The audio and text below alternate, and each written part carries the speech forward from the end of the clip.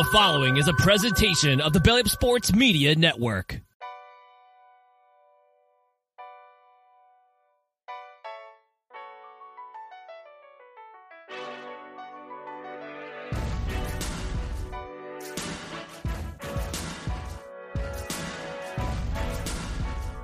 You are now in the Corner Booth Podcast, a sports podcast from Belly Up Sports and the Belly Up Podcast Network. Here is your host, Jared Clinton.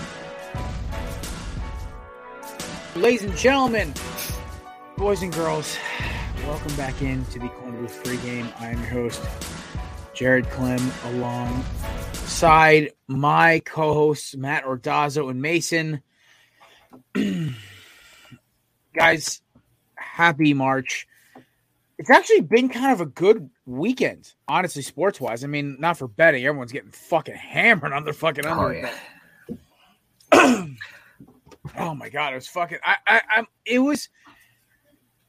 was going to be a rough March Madness when literally I checked my phone after dealing with a couple clients, and I realized I'm already down I'm down some money. I'm like, motherfucker.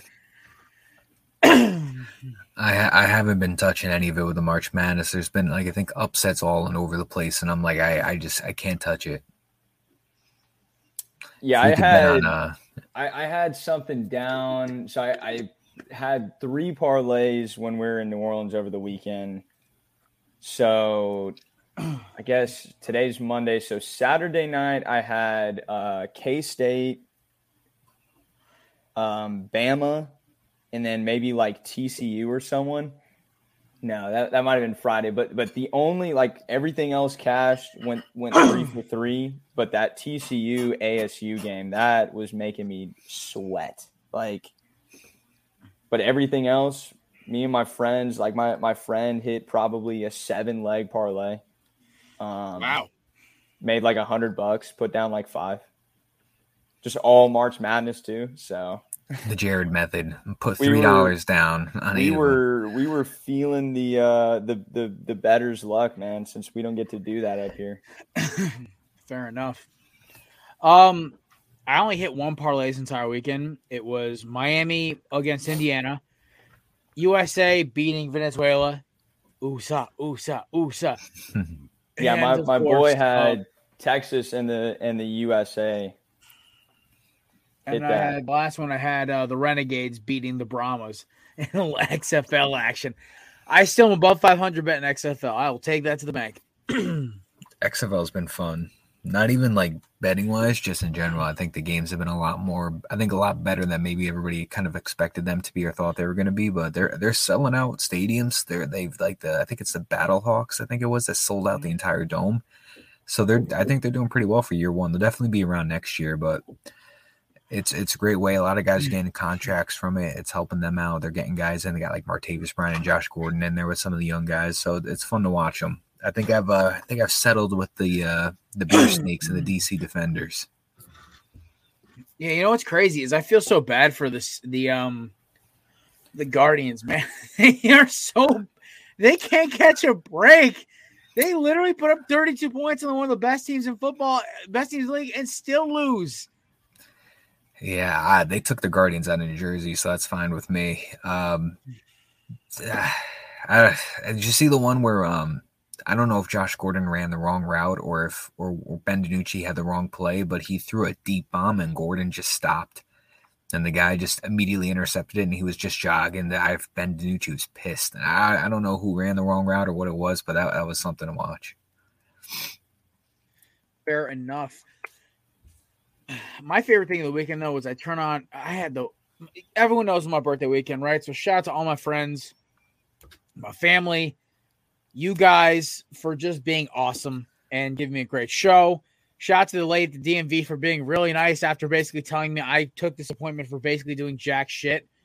I did get my new ID, but I don't get the real ID with the little freaking star on it because I didn't have my actual birth certificate because, getting a hold of that in Connecticut is like trying to find freaking, I don't know, Jeffrey Epstein's list. I'm not sure. So it's you know what? Honestly, I was very thankful.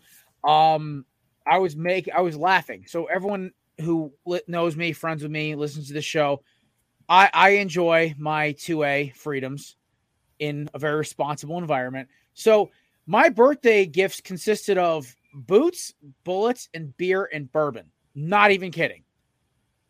I got some new Ariats, the all-day comfort Ramblers. I'm telling you, man, they are the comfiest boots I've ever worn in my life. If I could wear them to work, I would.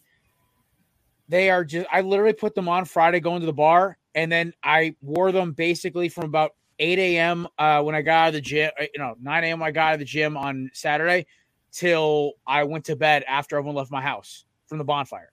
I had them on. They were on for so long that the leather strap had worn a nasty burn on my ankle because I wore them for that long, and my sock didn't go up high enough on my calf. So comfiest boots ever. Took advantage of a St. Patrick's Day sale at a certain proprietor of 2A Freedom, and my friends gave me a lot of great beer and bourbons and an amazing Irish whiskey that I'll probably tweet out on the show thing later. Or I'll just have it on Thursday. It was maybe the best Irish whiskey I've ever had. I was like, holy shit, this is phenomenal. Is it Patty's? So that being said, I want to thank all y'all for coming out. But I think that's the most redneck birthday I've ever had in my life. Yeah, when you said boots to a bar, yes, very much. I always wear boots to the bar. I'm not really a big, I love wearing sneakers and shit, but I like wearing sneakers when we're just chilling, hanging out and shit. But when I'm at a bar, man, here's my reason why I never wear sneakers that I care about to the bar. Everyone knows I'm a big sneakerhead, right? I got hundreds of pairs of sneakers and Jordans and everything else, right? Maybe not hundreds, but at least 40. Here's the thing. I went to a bar once in college. I had my very rare Green Glow 4s on. They have never really re-released these sneakers. They're $700 on StockX right now. I wore them to a bar. There was a McGregor fight on. He knocks Nate Diaz out. Some girl in front of me jumps up and down on her high heels, puts a nasty gash right through the toe box in the gray Nubic leather. There's just white streaked on the front of it. If she wasn't one of the most beautiful women I've ever seen, and I didn't get that girl's number that night, I would have been irate. The only reason I got her number is because she freaking scuffed the hell out of my Jordans. She knew exactly what she did. And she goes, I am so sorry. Let me buy you a beer. And we started a good conversation. Hung out once. That's it. But listen, hey, Janessa, thank you. Appreciate it. It was a great time. Anyway, here's the other thing, right?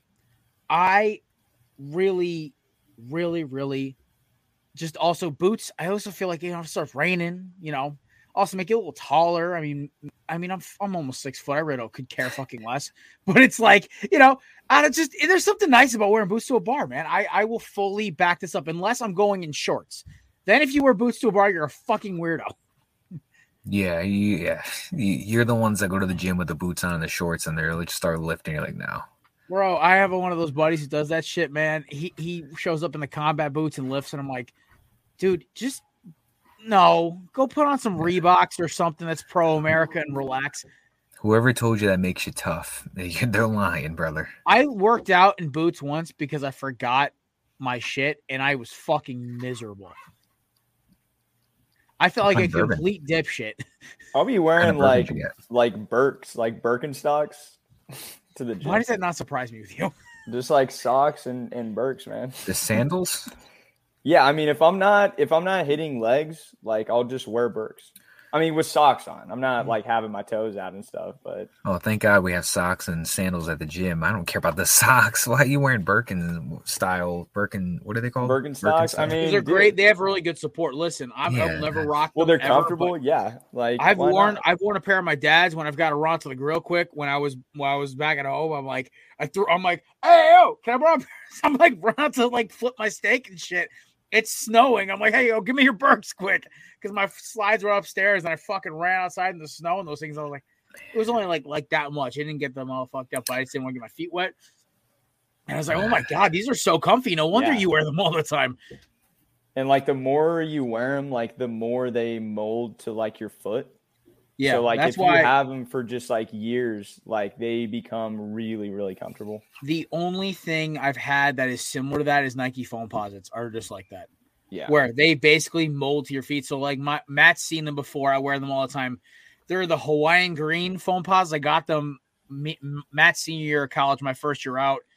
I bought them brand new, and I literally wear them. I wear them every Saturday during a game day for a college ball, but like I wear those all the time, dude. I'm telling you right now, when I've had a long day, if I don't want to wear something that's gonna fit weird to my feet, I just want something that's gonna fit like a glove. I put those fucking foams on, man. I could wear those with just some ankle socks and ball shorts and be comfy as hell. So yeah, I fully like shoes that adjust to your feet. You can't hard beat to beat. You cannot beat. Hey, man, comfort over style, bro. That's listen, just foams the are way you gotta stylish though. roll, And man. listen, Birks in the right setting can be stylish if you go with the full Jesus getup. I can't even talk because I've been digging these new Under Armour shoes that came out. The one where the back of the heel comes out, so it's like you just like slide on these shoes, Yeah. and then you can put the heel back up. I kind of been liking them. Didn't but I Nike can't do pull that the shit trigger. first? I I don't think know. so. These I look think nice. so, Yeah. Jared. And then I saw somebody on Twitter fucking going after anybody who wasn't disabled buying them. I'm like, I understand your point, but do you really have to attack anybody who just wants to not tie their shoes? Yeah. I mean, those are think it's- literally just like Crocs, bro. Like, you just like Yeah. put your foot in them. Like, Sport, hey boys, sport Sport mode, mode. hey no, 2-wheel drive or 4-wheel drive, kids. They're like, sir, you need to have you have to have back of the heel in order to get in for these shoes. You just slip them up. They're like taken care of. Dude, As long as none of us I rock will never those wear a red. pair of Crocs. As long as none of us rock those big red, like animated looking Yeah. boots. Yo, Right, as long as dude. we don't- Mega nobody Man wears looking it. shits. Yeah, Yeah, those as are long as none of us- hilarious. As long as none Like of the us wear Sonic those, we're boots, fine. dude. Yeah, I don't get it. I saw It's- some dude. I think it was Giancarlo Esposito, the actor, out wearing them. I was like, what the?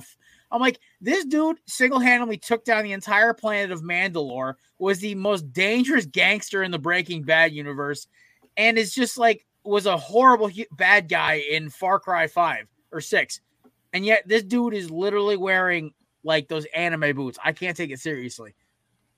Yeah, those were like hot, dude. Like, SGA on the Thunder is like pretty well known for just having like some wild outfits. And he had those for on for like All-Star Weekend. What was that? Probably a month ago, maybe? Middle February. Yeah. But those are hideous, man. Those You are know. disgusting. Listen, like I got some shit the other day because I think what I have on. Oh, I have a pair of Hirachis that are the Miami Nights colorway. So they're like a faint silver, turquoise, pink, and black, and white. It's definitely it's a vibe. It's a summer vibe, but it's like when my ass walks in wearing those, you're like, okay. Mhm. I would never rock those shits with anything other than a pair of golf shorts and like a Guns N' Roses t-shirt or something like that. Just like literally Golf shorts. throwing that 80s look in there right now. But let's talk some actual sports. Let's talk some free agent news. So shout to Pat McAfee breaking the Adam Thielen news this morning. And what's even funnier is that like half the guys didn't even give him credit until he called them. I was like, so what? I get no professional courtesy? I like this Pat McAfee stuff where like guys are coming on the show and they're just like breaking the news to everybody. I think it's cool. It's a different spin off of just waiting to hear it on like Adam Schefter and Rappaport. Exclusifies a lot Yeah. of media, which makes it so much better. I'm not going to comment on this whole McAfee, this dude from the Ben, whatever his name is, the Brett Coleman thing or whatever the hell it is from this morning. I haven't listened to the full episode yet, so I'm not going to comment on it. I am going to comment, though, on how Packers fans are the fucking worst. Because of this show's former co-host, Savannah, love her, wish her the best. She's always welcome out. She wants to come on. One of the smartest Packers fans I've ever seen in life, but also she's a little delusional. Also, she's the biggest Darren Waller stan of all time. She's probably still heartbroken about him getting traded. I guess her mom had like some big connection with the Raiders, like a family connection. Anyway, we have a lot of Packers following that still follows the show on Twitter. And sometimes we'll still get like a like or retweet or like whatever, a comment. And so I hope to God none of you goons who are taking shots at Pat, who is like the only reason I still do podcasting because I was about to fucking quit this shit during COVID until I started listening to him, are taking shots. Listen, the whole Brett, I think it's Brett Connolly, that shit, that got absurd. The Brett Favre thing's fucking stupid. And Damon Harris signed with the Bills. Oh shit. Okay. Ramondre Stevenson getting them carries, dude. All right. Even till Bill drafts another running back. Top 10 fantasy pick, man. Nice. Coming soon, hey, bro. the Bills replaced an injury-prone wide receiver. Not wide receiver. Running back depth with another injury-prone running back. So there we go. Hey, listen, I got another sleeper for you, fantasy-wise, Mace. Because I know you want to start doing fantasy stuff as we get close to August. By the way, look out for that shit. My boy Mace has got some heaters coming for fantasy football this year. I will say this, though. I have one. I think this is even fan bias. I was just watching this dude on tape the other day. I was like, if he stays healthy, Rashad Penny's an easy 1,200 yards and about 8 touchdowns behind that O-line.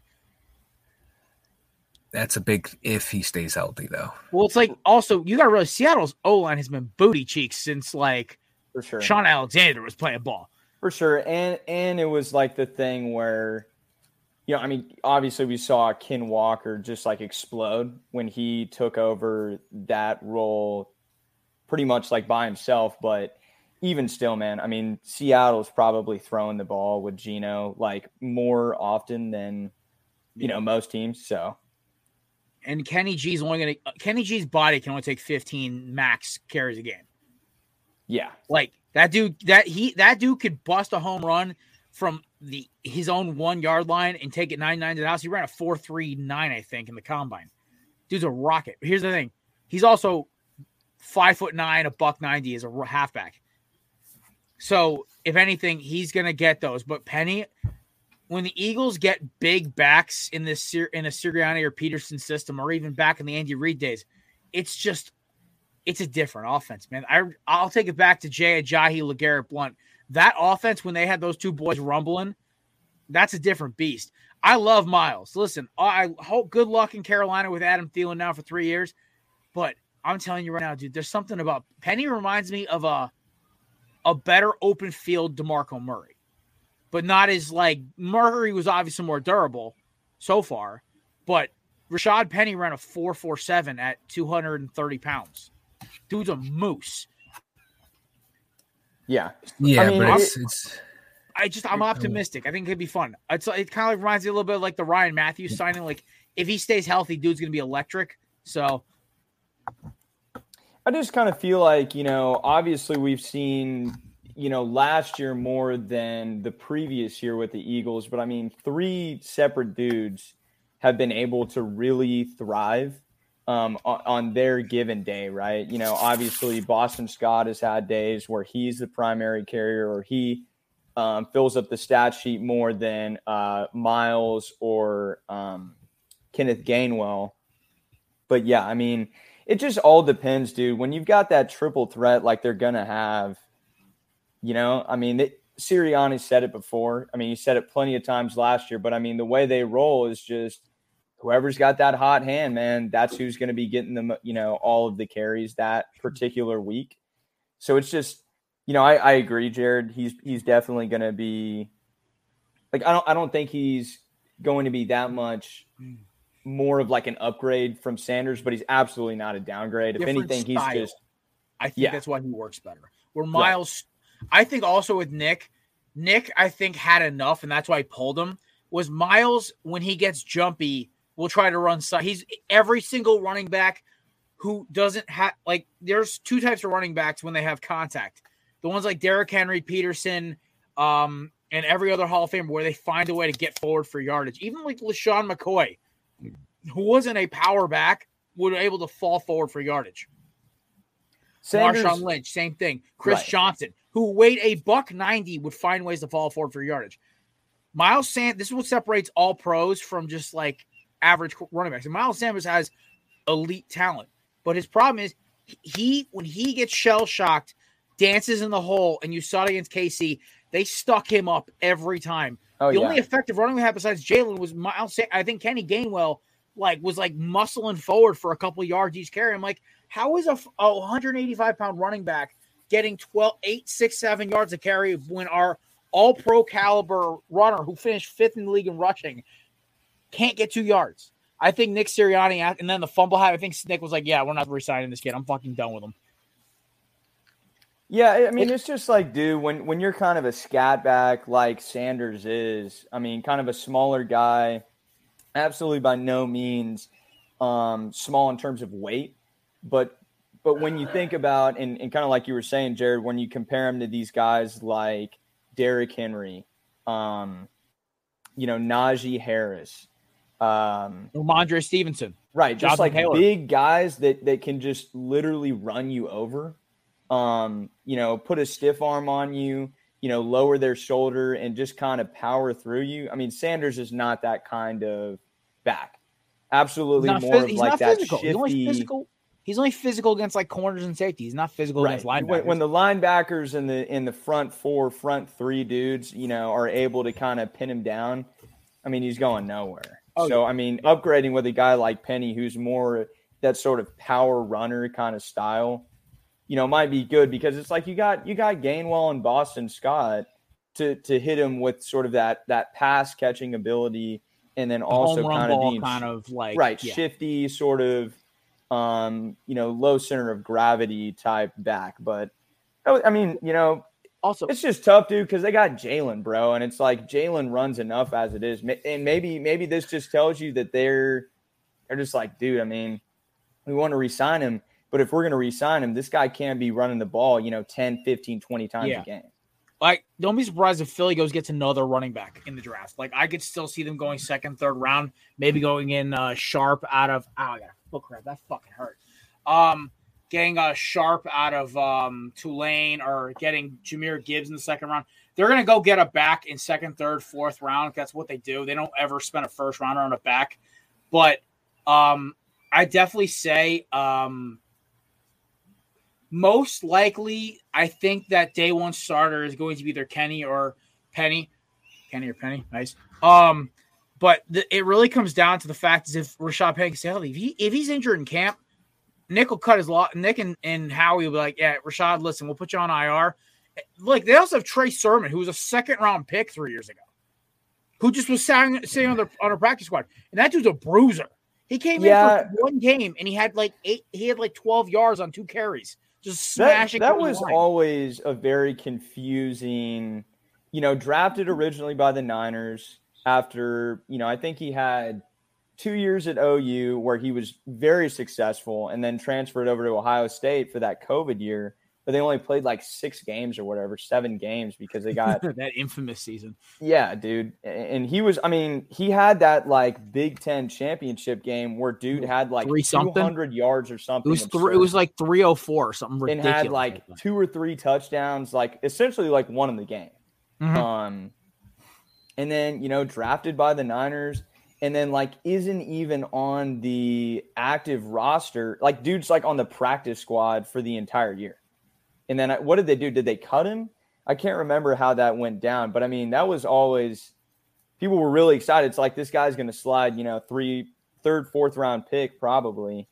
And someone's going to pick him up, and he's just going to be raw. But, I mean, still, for whatever reason, hasn't really found, like, a solid – place to play in the NFL. I don't know why. I mean, he was really good at OU, and then, obviously as we saw at Ohio State that year before he went to the draft was nasty as well.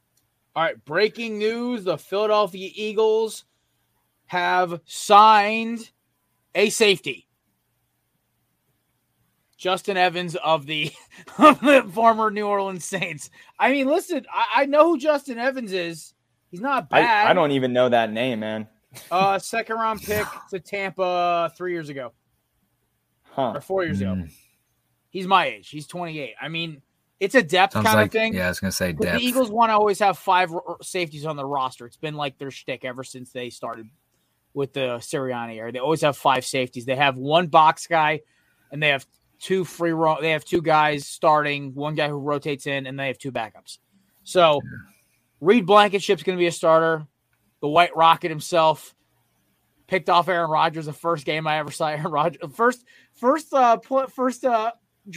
drive after Gardner Johnson gets hurt, the White Boy picks off Aaron Rodgers, and the whole stadium went fucking nuts. But speaking of safeties, the Philadelphia Eagles, CJ Gardner Johnson. Signed with the Detroit Lions. Love the move for the Lions. I think he fits the vibe there perfectly. He's a free roam safety. He's good if he stays healthy for 5 to 6 interceptions a year. He's a ball hawk, perfect to fit in that defense. I think that's an energy kind of move. It sucks because basically he got a great offer from Philly when this free agency started. He thought he was going to get more money. He basically let it ride, and he lost. And so I have no ill will towards CJ. I wish him the best of luck. Do I like how he's kind of getting a little snippy on Facebook, on Twitter's Eagles fans? Not really. Hate seeing that. I like seeing clean breaks with players who gave us stuff. But also, Eagles fans are fucking monsters sometimes. I will fully admit it as one of them. But I do have one shot to take. And ladies and gentlemen, usually we don't do this on a Monday, but guys, we got one. That's a clown question, bro. Gentlemen, we got a clown of the week on a Tuesday. All right. So I sent this to Matt because I couldn't believe what I read. So, to quote, Universal Sports Management, they are the representation for CJ Gardner-Johnson. Perception versus reality. 1 year real, great grammar, guys, 1 year deal versus 3 year fake, which sounds better to you. Okay, so you're already calling the Eagles offer fake, whatever. 1 year deal worth $8 million, or 2, a 3 year deal, $24 million max with $17 million in the third year. Which one are you taking? Mic drop. So, CJ and the Eagles, it looked like the Eagles cheaped out in the end originally. It looked like, okay, you know, Howie didn't feel like ponying up for CJ at the end. And then they tweet this shit. Dude, see, whoever tweeted this out from their management team is probably getting fired, smacked, beaten, whatever. Because this tweet just looks stupid. I'm like, I read it, I'm like, ain't no fucking way an actual management tweeted this. And then a buddy of mine, shout out to my boy Tom R. Peterson, by the way, one of the best Eagles follows on Twitter. Follows me, by the way, for some fucking reason. Don't ask me why. Me who tweets out one thing a fucking month. Yeah, I could not believe this was tweeted out by his actual management. And then I saw it actually getting the rounds through our Eagles Twitter, through our NFL Twitter. I was like, huh. So these guys are just fucking morons. So all I'm going to say is this. CJ, congratulations on your inevitable second round exit with the Detroit Lions next year before you eventually go to another team. It's okay. I wish you the best of luck getting knocked out by us. The Bears, who apparently are going to sign everybody into the fucking sun. You know, and whoever wins the NFC West, most likely San Francisco. Or, Cowboys, dude. What? Cowboys. Cowgirls too, man. They might be back. We don't know. Even though I did just lose Dalton Schultz. And that was who I want to talk about next. But I do think Clown of the Week nominee for Thursday is Universal Sport Management. I'll let that just stay with you guys. Dalton Schultz and Devin Singletary and re-signing Laremy Tunsil. All going back to Mason's hometown, baby. Mace, your boys down in H-Town feeling good right now? They feeling a little optimistic? You know, I think it's really interesting. Me and Matt were kind of talking about it briefly pre-show. You know, obviously those two moves are for sure upgrades from what they had last season. But, I mean, like me and Matt were kind of saying, I mean, if everything goes perfectly, they get one of CJ Stroud, Bryce Young, and either of those guys is offensive rookie of the year or runner up. They're a 6-win team like max. So I mean, I don't know. It's obviously an upgrade. You're moving in the right direction, but it just feels like the Schultz, 1 year, $9 million. Who knows if he'll even be on the team in 2 seasons in 2024. You just got to feel like I don't know. Let's see what they do with that number 13 pick. They're probably going to take a wide receiver there who is most likely going to be the WR1. Get my boy Q.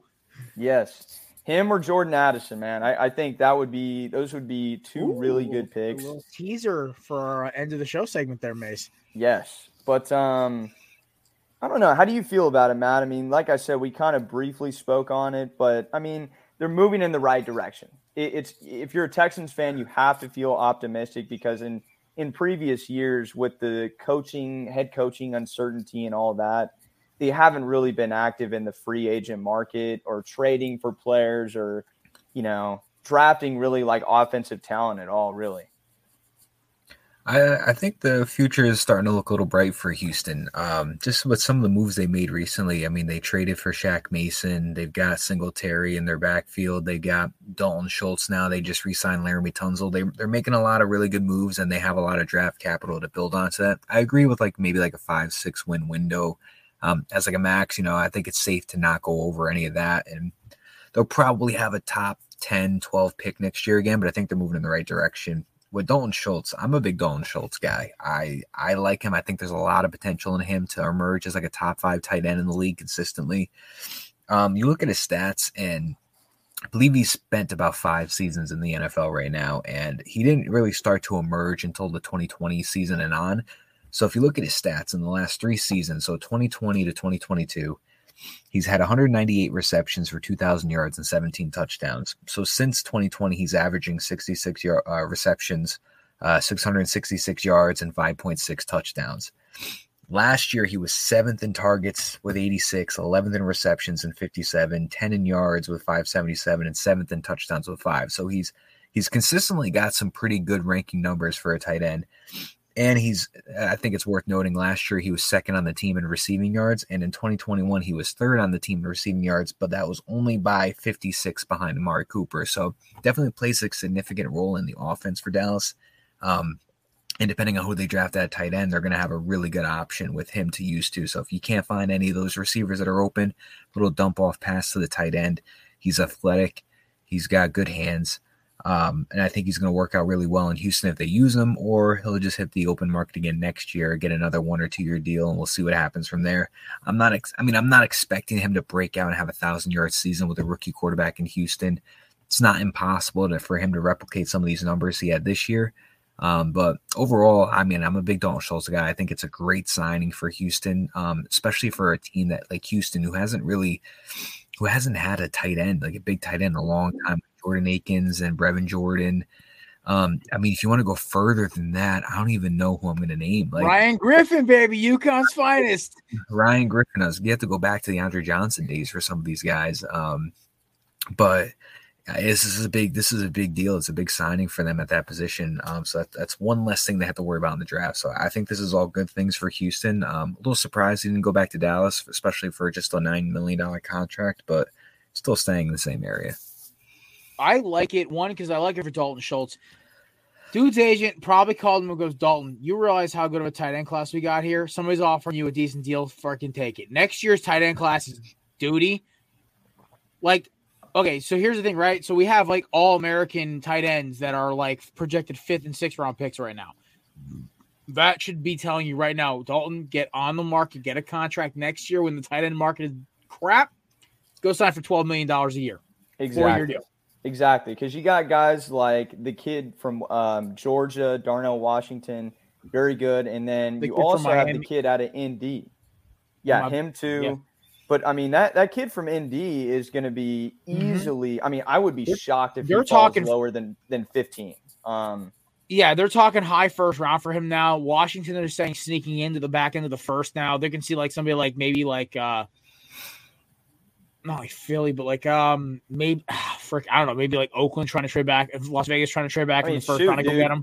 Maybe Dallas, bro. Maybe Dallas takes. That's a total Dallas move. They would I think that's why they let Dalton walk, is because they're we can just go draft another tight end, trade up a couple spots, try and get Meyer. Yeah, right. They're going to try to keep it the way they want to do it. And here's the other thing: I love the Devin Singletary move. Okay, listen, he is going to eat up yards. He can catch the ball out of the backfield. He can block a little bit. It's not a bad idea. And, look, you go get another running back in the draft to go with him. Maybe go get Jahmyr Gibbs. Maybe go get Tajay Sharp out of Tulane, who's a burner who can catch the ball out of the backfield. And there's a lot of options here. Exactly. With signing Singletary, you give Dameon Pierce a veteran running back that can kind of, show him maybe holes in his game, make his game better, because until he got shut down, he was looking like he was maybe going to finish as like a finalist for Offensive Rookie of the Year. Mm-hmm. He was looking very promising. Oh yeah, Damian Pierce. Then Damian Pierce and sorry, I completely forgot. I knew they had a good running back. Couldn't think of his name right there. So the running back take it off the board. Yeah, Pierce and Singletary. That's a bruising backfield. Bruising backs make it very comfortable for quarterbacks because bruising back gets you 3 or 4 yards every play. One other thing I'm going to raise to you guys. Let's look at the AFC South for a second. I know you said 6 wins, Mace, but like I'm just looking at their schedule. I'm thinking about because I know the AFC South has a kind of an easy schedule this year for their rotation. You also have the fact that the Titans are bleeding. Everyone knows the Jaguars are going to run away with this damn division if they stay healthy. Like they are a loaded team who just got better. Then you throw in the fact that Tennessee, Houston, Indy. Indy's also right behind them in the draft. Indy has no weapons. You're right. Michael Pittman's an overrated B+ receiver at best. Jonathan Taylor, let's hope he can stay healthy. And their best tight end option is a former VCU center and Jelani Woods, who was a gadget guy at Virginia Tech. Whatever ACC school he played ball at. Doesn't matter. Here's the kicker. And they have an aging defense that costs way too much money. And I can find a way for them to screw up this pick because Shane Steichen is almost as dumb as Jonathan Gannon. But yeah, it's like I do agree. They have 8-9 wins. They can pull it off. It's just I don't know. I mean, it just depends on I think who they go with at quarterback. If they go CJ, it's 8-9 wins. If they go Bryce, it's 7-8. If they go AR or Will Levis, it's about 2. Right. But yeah, to your point, Indy's going to be working with a rookie quarterback with, a solid running back, but we've seen one really good season out of Jonathan Taylor. And then last year it was just extremely, extremely disappointing with the injuries. And just it felt like he just didn't have that same spark from the 2021 season. And then you have Jacksonville, who, like you said, is probably going to run away with this division, win 10, 11, 12 games. And then Indy, new coach, going to have a new quarterback, rookie quarterback, most likely. Minimal weapons. And then Tennessee, it's like you have your best player in Derrick Henry, who's essentially wanting out. You don't know what you're going to roll with at quarterback, and you don't really have a high enough draft pick to get one of these top 2 guys for sure. And so what? Maybe AR slides to you. Who knows? But it's like even if you take a guy like him, you roll the dice. Mm-hmm. I mean, we all know that AR is not going to be sort of a formidable threat in this league for another 2-3 more years. He's going to have to sit behind someone. So, yeah, I mean, they could finish last in the division, or they could finish second and win, 7-8 games. Yeah. It's all kind of up in the air with Houston. I don't know, man. I mean, like I said, you can be optimistic, but it's like you have to be conscious of the fact that Texans fans were optimistic last season. And I mean, they underperformed wildly, probably performed what, logical people were saying that's how they performed, but not great last year. So I don't know. I think something 6 to 8 to wins. remember. Something I think to remember too. I don't know about his health. I don't know if they're getting him back this year, but they do have John Mechie. Very true. That's something to also think about. I think that's easy to forget that they have John Mechie. I pray that he's still doing well with his health. I think that's the reason they go probably Q at 13.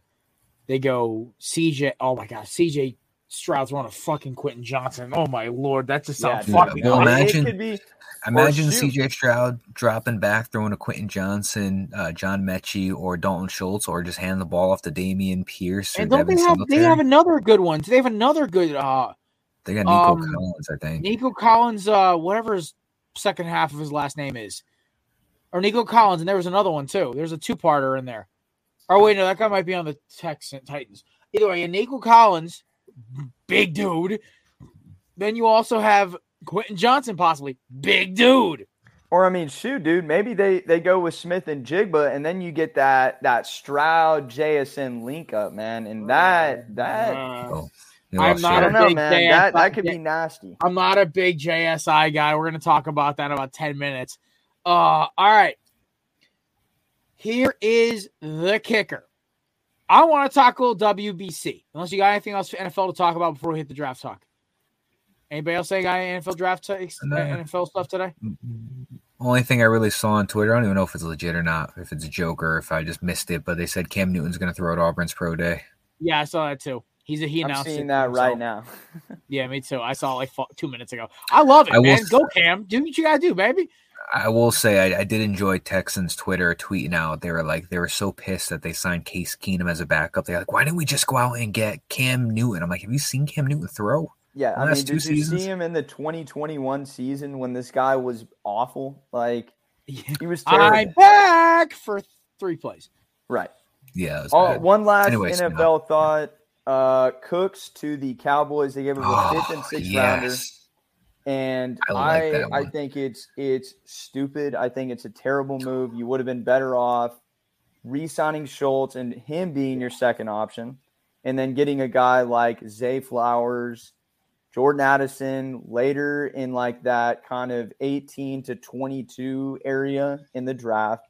Because it's like, I mean, it's not the compensation that's an issue. It's just the fact that now you basically have said, this is going to be our second option. And, you know, CeeDee Lamb is great. Don't get me wrong. He's a wonderful player. He's going to have a great year again next year. But, you know, let's say CeeDee Lamb, you know, turns an ankle, has a little, knee injury, whatever it might be early in the season. Bell wrong, whatever. Now Cooks is your number one option, dude. Now Cooks is your number one option. And at that point, you're toast. You are toast. And Dak isn't even a top 15 deep ball guy anymore. He was for one season. So my other thinking on this is they're probably going to go now that with the Brandon Cooks. I think that's why in my head I'm like they're going tight end first round because they got their number 2 receiver. Is Michael Gallup still in a contract there? Yeah. Yeah. Okay. So you do have Gallup, you know, who's solid, but I mean Michael Gallup, you know, to be fair, he has his ceiling, right? According to Mike McCarthy, they're going to just run the ball a lot this year. So I don't know what the hell's going to fucking happen. They're going to kill Tony Pollard by week 5, and then Jackson Smith-Njigba is going to get decked by whatever Eagles free safety starting that week. And no, not Jackson Smith-Njigba, sorry, Brandon Cooks. Brandon Cooks, who has notoriously, it's like a running joke on Eagles Twitter, he's always been awful against us, no matter what team he plays for. Saints, actually, no, he had one good play against the Eagles when he was like a rookie. He outran our safety by like a mile because he's a rocket. But all I just remember is that Super Bowl when Malcolm Jenkins just knocked him out cold. I don't know. I'm on that's Brandon Cooks to me, man. He's a meme. I'm on the other end of it. I like this one for them. I mean, all right, let me paint you a picture. Imagine family reasons, Matthew. Family reasons for Brandon Cooks? No. For the Cowboys, you. Oh no, not family reasons. I don't care if they're good or bad, but I like him on the other end. I like CeeDee Lamb and I like pinch you a picture. You got CeeDee Lamb, Brandon Cooks, and then you got Michael Gallup in the slot. Let's just say they go out and they draft Mayer out of ND, and then they get a second round running back, whether it's Gibbs or whoever they get. We'll pair them up with Pollard. I think that's a pretty solid offense. And I know the whole thing is, you know, Dak with the deep ball, but we were talking the same thing with Tua and Tyreek Hill, and that worked out pretty well. So I'm not saying it can't work out. I think, we got to remember, Brandon Cook spent 3 seasons with the Texans, and that was 2 with Davis Mills, and that was another one with, oh my God, I don't even know who the hell it was before Davis Mills. I can't even remember right now. Because was that when Deshaun Watson was still active? Or is he out by that time? I believe so. If we're thinking back to the 2020 season, then I think was that when he sat out? I think Watson did play that 21 he sat out. Oh, got you. All right, so then he had one season with Watson, and then the last 2 was Davis Mills the last 2 years. I still think he's got some play in him. I think it'll be nice. I think it'll be really well in Dallas. It's probably the cheaper option than having to spend that maybe that tight end or that running back pick to go get the DeAndre from Arizona. So, we'll see how it goes. But imagine a rookie running back with Pollard, a rookie tight end like Mayer or somebody, whoever they get, and then you pair them up with Cooks, Lamb, and Gallup. I don't think it's going to be a bad offense. The real question is just going to be how that play calling is going to go. It's just one of those things. I agree, Matt. Like, it's a wild card sort of move to me, because it can either work out really well if you're, in your hypothetical situation, because I do like that idea. Meyer with your first rounder, Gibbs with your mid second rounder, or maybe you trade up and try to get him high second round. It's just we know the Eagles are still probably going to win this division, and so don't tell nobody yet. But it's just one of those things where it's like it's a mastermind move play from Jerry Jones, or it's one of those things where this guy he's seen his better days, and he just comes in and he's not really the threat that he was with New England, with New Orleans. And then in the early years with the Texans a couple years ago, but either works out well, either works out really poorly. The good thing is that they didn't have to give up much for him. I mean, 5th and a 6th, that's pretty much nothing. Like, they're gonna blow those on bad players anyway, so who cares? Yeah, that's true.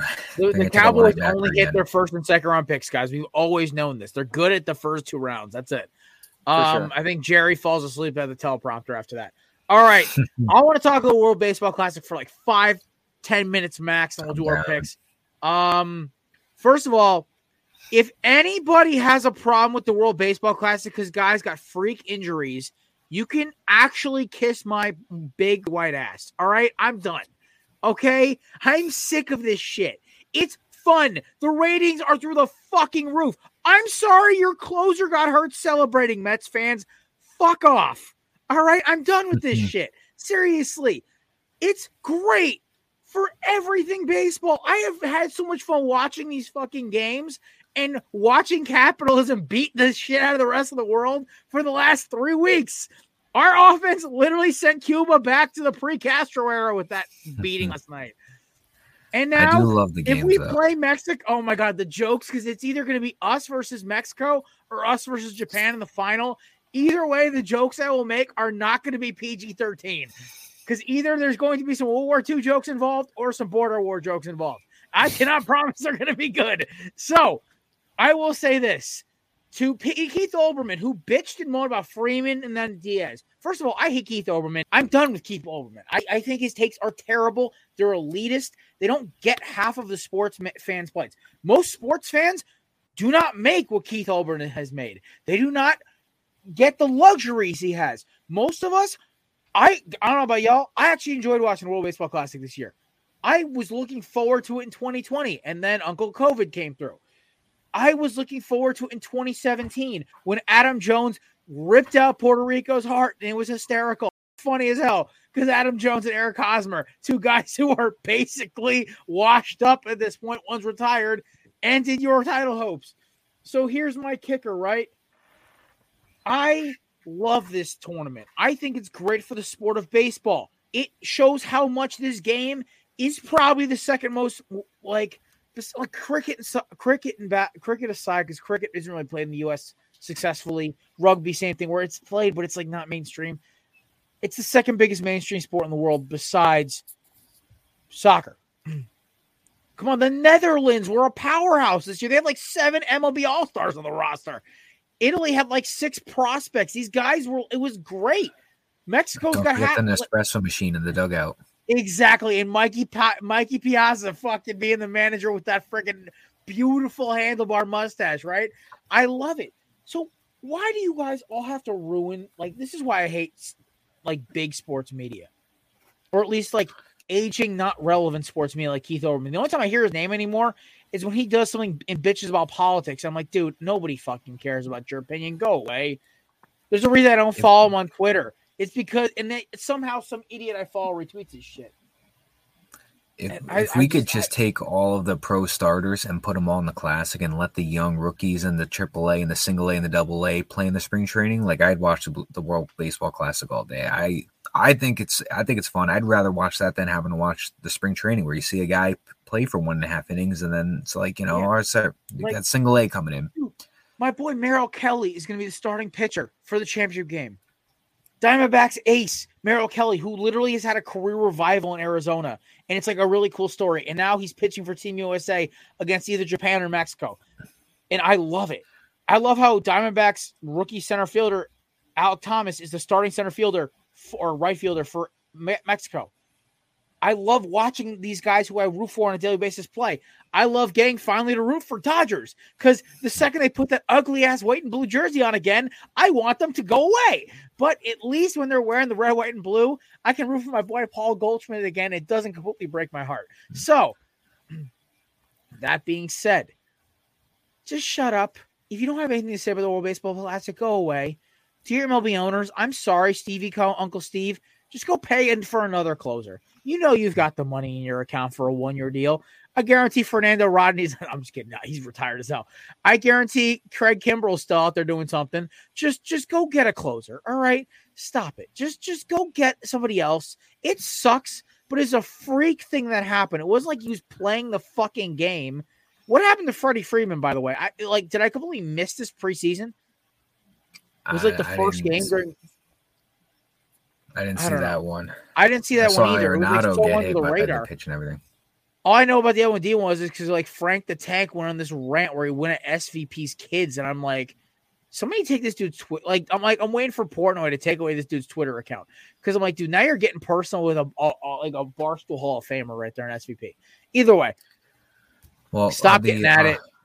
The Corned Beef family's heart and soul are with the Astros during this time for poor Altuve's broken hand. We wish him nothing but the best. Very much sarcasm. He can miss the season if he needs to. Take the time off. You don't need it. Look, you're gonna kill the poor Mets, the poor Astros fan at the bottom of the screen's heart, man. Mace, are you okay, buddy? I'm sorry about Altuve. Yeah, no, we were watching the game in the sports book. What was that? On Saturday night, the Venezuela-USA game, and he took that ball like right off the hand, dude, hot, right off the thumb or whatever. And I guess they're saying it's like a fractured thumb.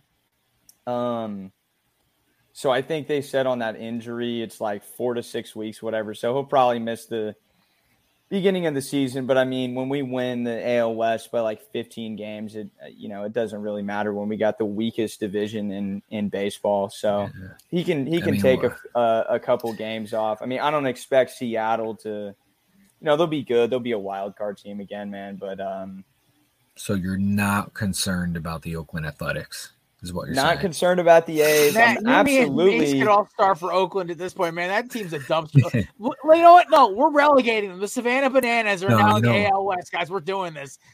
You know what we'll do? We'll just give them 1 or 2 seasons, and they'll wind up trading us for a bunch of prospects.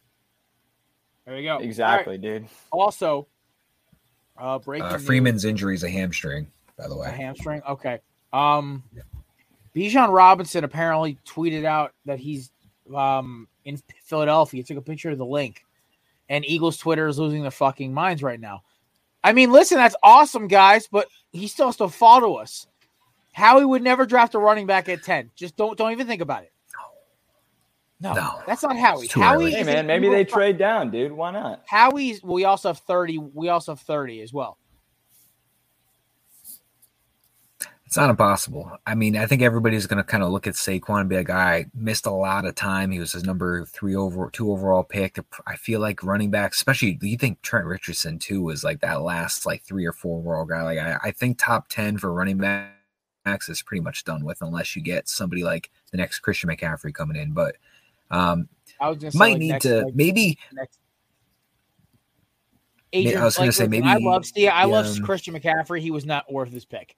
He was never worth his pick. He was worth the back end. Maybe trade down from 10 if that's who you really want with your first pick. Maybe trade from 10 down to maybe in like the 15s or whoever wants to trade back up and snag them there. But I think that would be dump 30 monster and dump 30 in a third round, and that Saints third rounder for next year and move up like 4 picks. Just all you have to do is like leapfrog a team, because I guarantee most of those teams who are running. So a lot of the teams who are running back needy have filled the running back hole.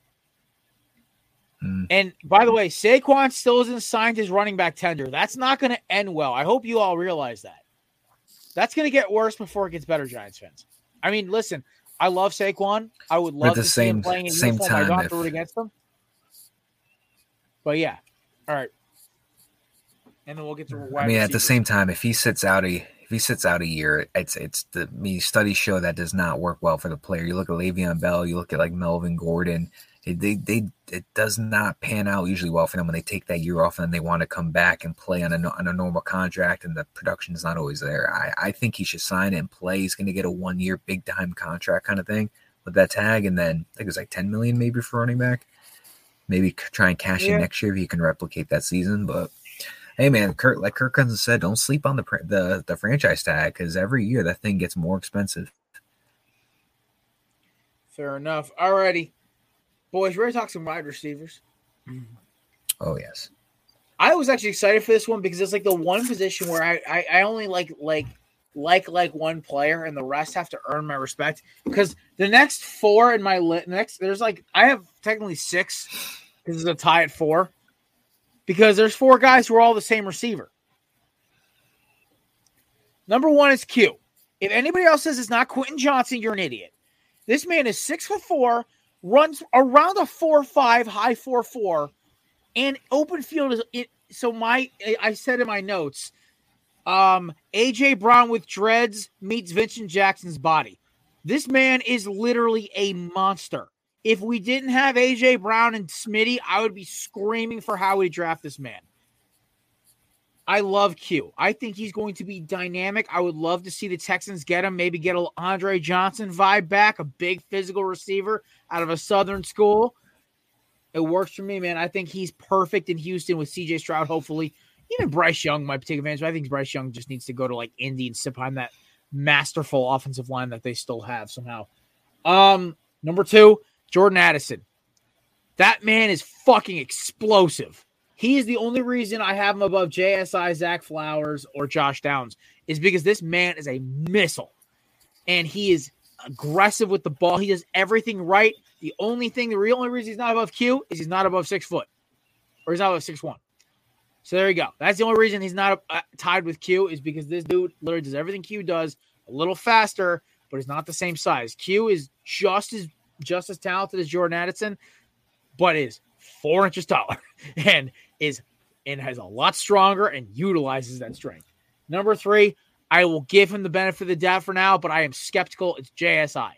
Listen, I didn't like his little not playing with the hamstring, whatever. Okay? I understand. Like I said before, I understand why Jamar Chase sat out. That LSU team was going to be booty. He didn't want to risk his top 5 pick status. I get that. Here's the kicker with JSI. JSI was never going to be a top 5 pick. He had one amazing game, was a decent slot receiver behind Garrett Wilson and Chris Olave. Here's the thing. He isn't even the best receiver in his own damn team. Marvin Harrison Jr. is a dog. I think JSI is very talented. I think he's got a lot of great tools, and he's going to be a great slot receiver in the NFL. He is not worth a top 20 pick to me. I think that's stupid if you take him before the top 25. I think a back-end guy, maybe going to KC, maybe going to up to Mason's squad up in New England, or, maybe going to the Giants. That's a pick I could see it working. Or going to my fucking Eagles, even though I'd hate it, because I like Quez Watkins better. I think Quez has more over the top. I think Quez fits our offense better for what we try to do. But JSI is a very talented slot receiver. Is he a number 1? Hell no. This dude basically is a shiftier, a little more explosive John Mechie. And I'll run with that take. At 4, I've got a tie between Zay Flowers and Josh Downs. They're the same fucking player. One's a little better than the other at certain things. Josh Downs took advantage of the fact that he had 2 of the best college quarterbacks in the ACC over the past 10 years. Sam Howell and Drake May. Drake May, by the way, is going to be a top 5 pick in the next 2 years. I will tell you that right now. That boy can fucking sling it. He is – okay, so in the ACC, there's only one quarterback I actually fear against my Hurricanes, and that is Drake May. Drake May literally haunts my nightmares because that boy does everything right with freak athletic ability. You can't teach what he does. I watched him on tape tear my heart out, and I'm just like – I'm watching Miami put up this Herculean fight, right? And I just watch him. I'm at my cousin's Pop Warner game, right? I'm in the stands. They're in a timeout. I go check the game. I watched Drake May drive down the field in 4 plays and throw a touchdown. I'm like, motherfucker. He beat two pro caliber defensive players on a route. It wasn't even the Josh Downs. I like Josh Downs a lot, but he was definitely a product of having an elite quarterback. Zay Flowers, on the other hand, is dirty because Djokovic is about as inaccurate as Davis Mills. That boy is missing throws left and right, and Zay Flowers is bailing his ass out. I would like to see a little more explosiveness out of Zay Flowers, which I did see that with Josh Downs. That's the reason they're tied. And number 5, and everyone's going to be like, why is he so high on your list, Jared? Jalen fucking Hyatt. This man is fast, and he is fast as shit, and he can run routes. He's a great targeter of the deep ball. My pro comp to him is a hybrid of Jeremy Maclin and Deshaun Jackson, where he has a little bit of route running ability. He's shifty. He's got decent hands, but you get that boy in the secondary, gone. Like, just, you can't catch him. His perfect fit to me is Philly in the slot to replace Quez Watkins. That's somebody I could see them taking in the 3rd, 4th round. I like him best in Philadelphia when he doesn't have to be the primary guy. He literally just has to catch a ball in the slot and take it to the disc 6. Where I don't think he's maybe Seattle replacing Lockett is another one I like. I could see the Jets if they cut Corey Davis and Alan Lazard gets hurt for the 4,000th time. I could also see the Texans as a good guy opposite if they don't take Q and they take Smith and Jigma early. I like Hyatt over a lot of these guys because I saw Hyatt produce against some of the best corners in football consistently. Every year, the NFL draft experts shit on one SEC receiver, and I go back and I say the same thing. I'll never make the same mistake I made with Justin Jefferson. I said Justin Jefferson couldn't separate. He was not just he made a bunch of jump balls. It was all Joe Burrow. I was wrong. Justin Jefferson is one of the best receivers of our generation, and I've never looked at SEC receivers the same again. He's beating the best athletes in the world constantly. He's outrunning the best athletes in the world constantly. The only reason he gets shit on is because he's only 6 foot, $190. He's average. He basically the same size, if a little bigger, than Devontae Smith. But I'm telling you, man, that boy can haul ass, and I'm telling you, he's going to be a nightmare. That's my receiver picks.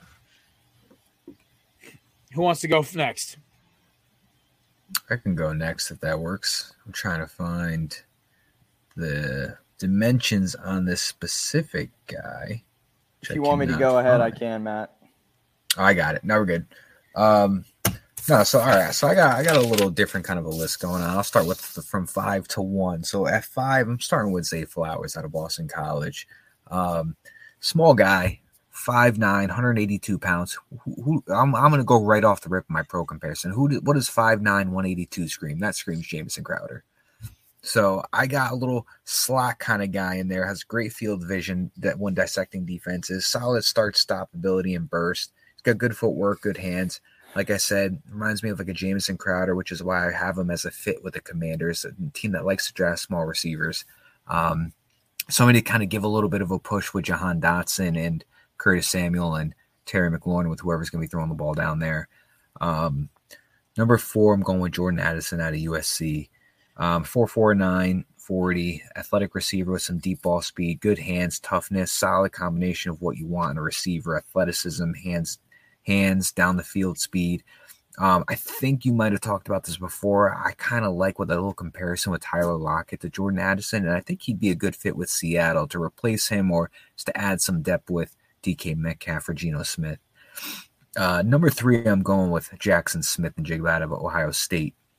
4'4", 840, good speed, good size, 6 feet, 196. Could bulk up if you need to with that weight, but had a great first 2 years until he got hurt last year. I've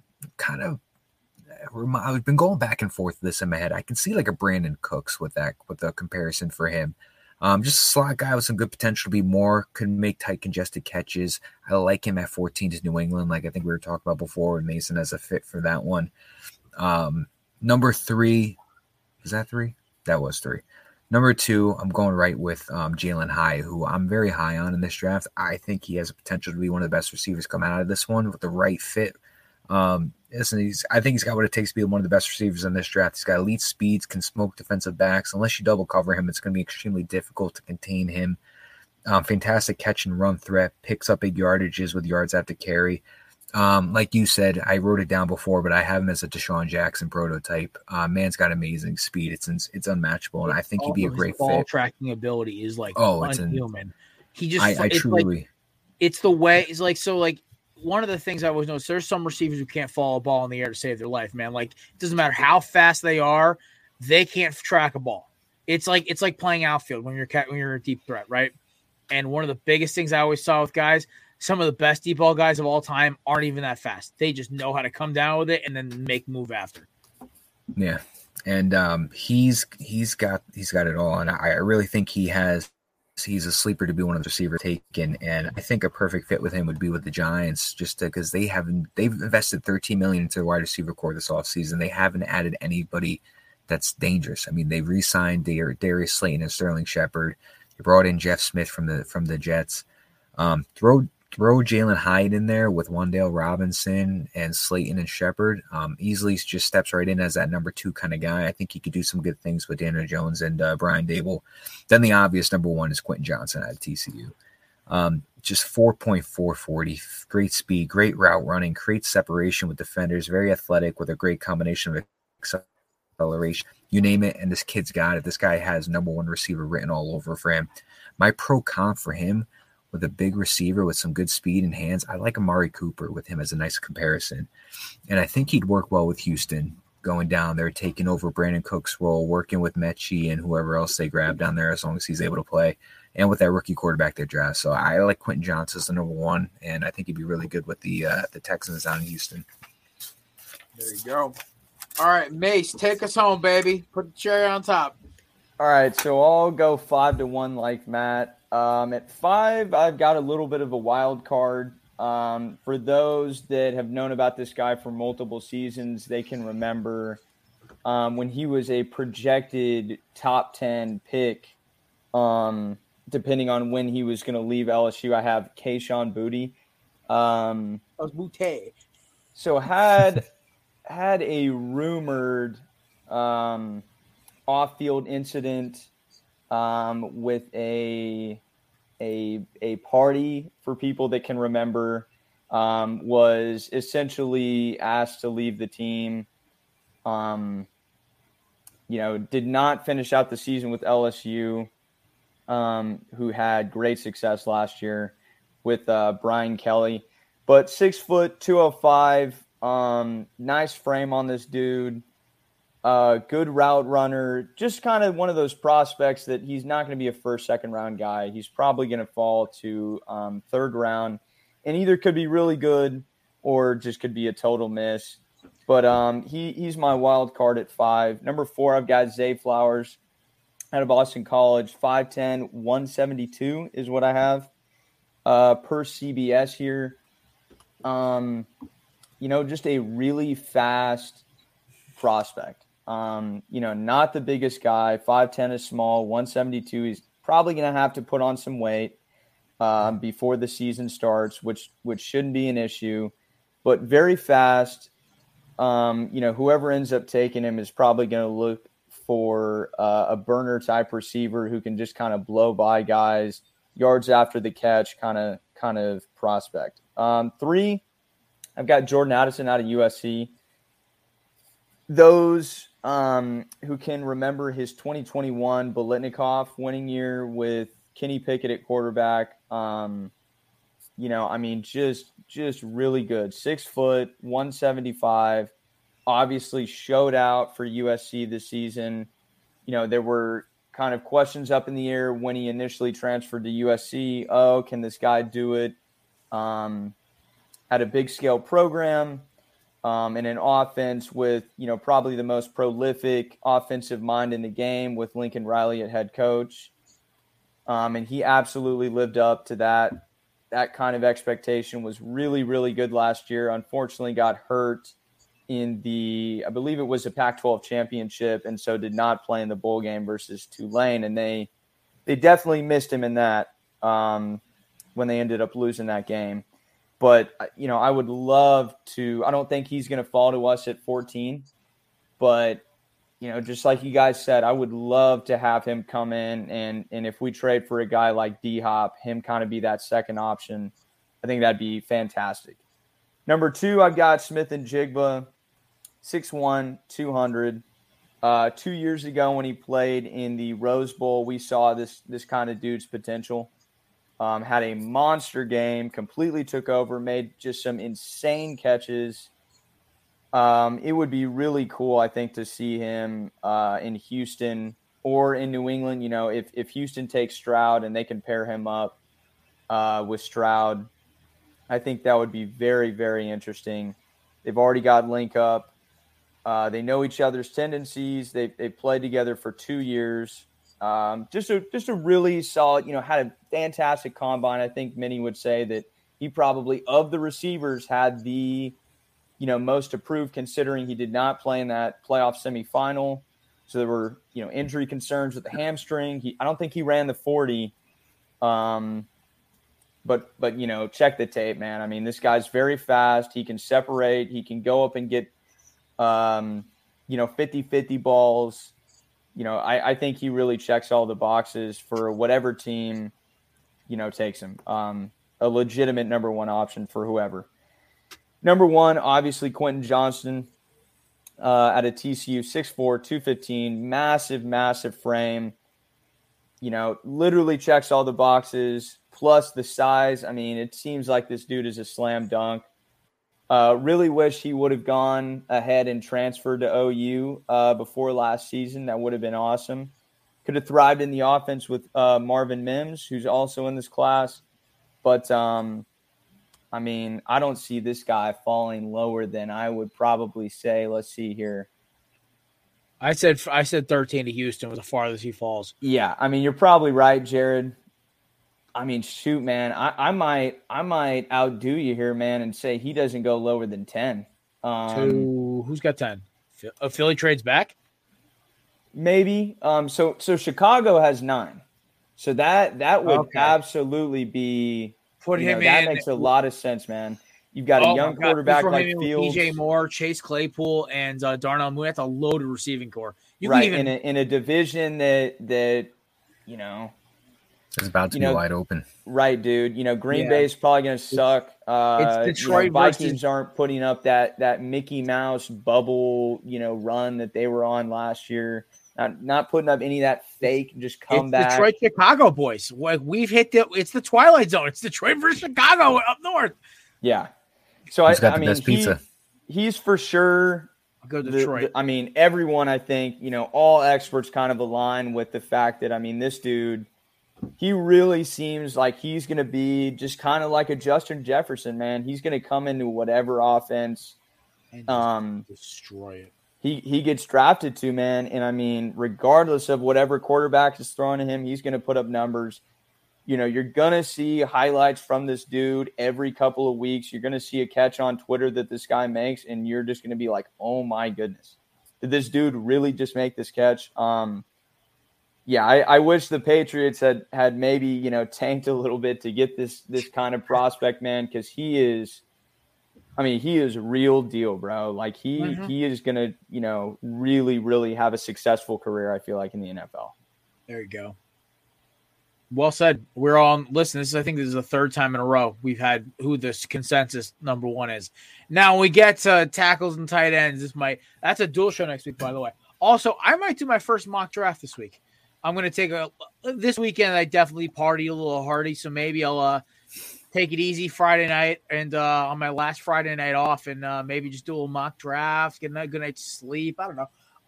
Boys and girls, thank you so much for stopping by. Shout out to our amazing sponsors, YeetYourFuture.com, promo code CoreBooth for 10% off, and Canadips.com, promo code BELLYUP 20% off. By the way, their new peach flavor is fucking gas. Oh my Lord, I burned through that tin in 2 days. Shout out to Belly Up Sports and Belly Up Media for, of course, facilitating this. Shout out to Mason and Matt for stopping by. Shout out to Mace for surviving spring break. Dude, New Orleans. I drove back from New Orleans, man. So on the way down, we stopped in Houston. We kind of broke up the drive a little bit. Norman to Houston, then Houston over to New Orleans. But yesterday, man, we just made the straight burner run. Yeah, dude, and it was painful, brother. It was painful. Well, we were able to get out of town around like 10:15. It's not bad for New Orleans because usually their traffic's pretty nasty. You getting out of town. Yeah, dude. So we were able to get out at a reasonable time. We rolled into Normantown around probably 8:45. So made good time. But I mean, that much time on the road, dude, it'll take it out of you, man. So well, for the folks at home, because my sister made this drive when she was coming back when she moved back from LA to Connecticut. She went through her and my brother-in-law to the southern loop, and they went us up to New Orleans. They went from Houston to New Orleans. But for those of you who don't know, Norman to Oklahoma is woods and desert and fields. Like, that's it. Are there any towns on the way, or is it just fucking rural? Well, so you kind of go up through the middle part of the state of Louisiana, and then you go through East Texas over to Dallas. And I mean, you go through Alexandria, which is like a pretty small town, but I mean, decently big. And then you go through Shreveport, Tyler, and then over to Dallas. But I mean, yeah, man, I mean, there is not much, dude. Jesus. That's like when you get south of New York City and you get on the Jersey Parkway and it's just woods and highway until you hit Philadelphia. And then it's DC, Baltimore, DC. And then it's nothing for miles until you hit North Carolina. You hit Charlotte on 95. I think 95 Charlotte. Yeah, Charlotte. And then I think you hit, after that, it's woods again until you, I think, hit maybe Atlanta. Yeah. I think you maybe hit one college. I think you maybe you hit Clemson or something like that, but it's really rural. The one time I did it, I think once I got past Charlotte, I'm like, this is dead. It was one for the books, dude. I will not be making that drive anytime soon ever again, bro. Mason's cannonball run.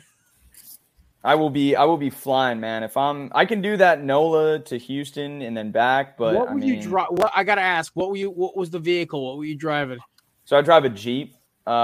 Jesus Christ. So yeah, man. I mean, see, like I got a little Honda Accord. That thing gets like almost 30 to the gallon. If I do somewhere between 75 and 65, that thing gets about a solid 30, almost 30 miles to the gallon. But like, bro, the problem is like tonight I knew I was running late for you guys, and I still managed up being late because I needed to eat something. I was like getting lightheaded, and I literally was going down the highway doing like fucking 80. I was like, and I was going with traffic because I-84 in Connecticut.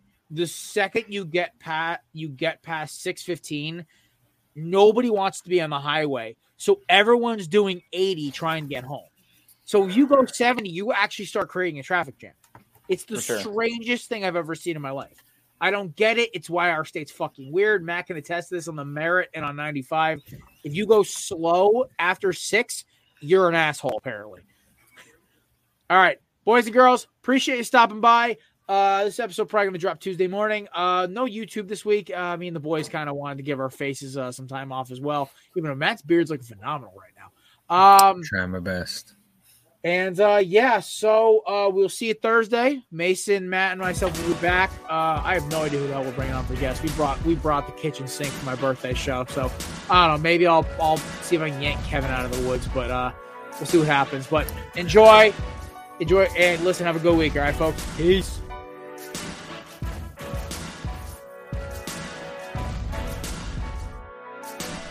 Hey guys, Jared. Thanks for checking out the Corner Booth Pod. Be sure to check us out on Twitter and Instagram at Corner Booth Pod. This podcast is brought to you by the Belly Up Podcast Network.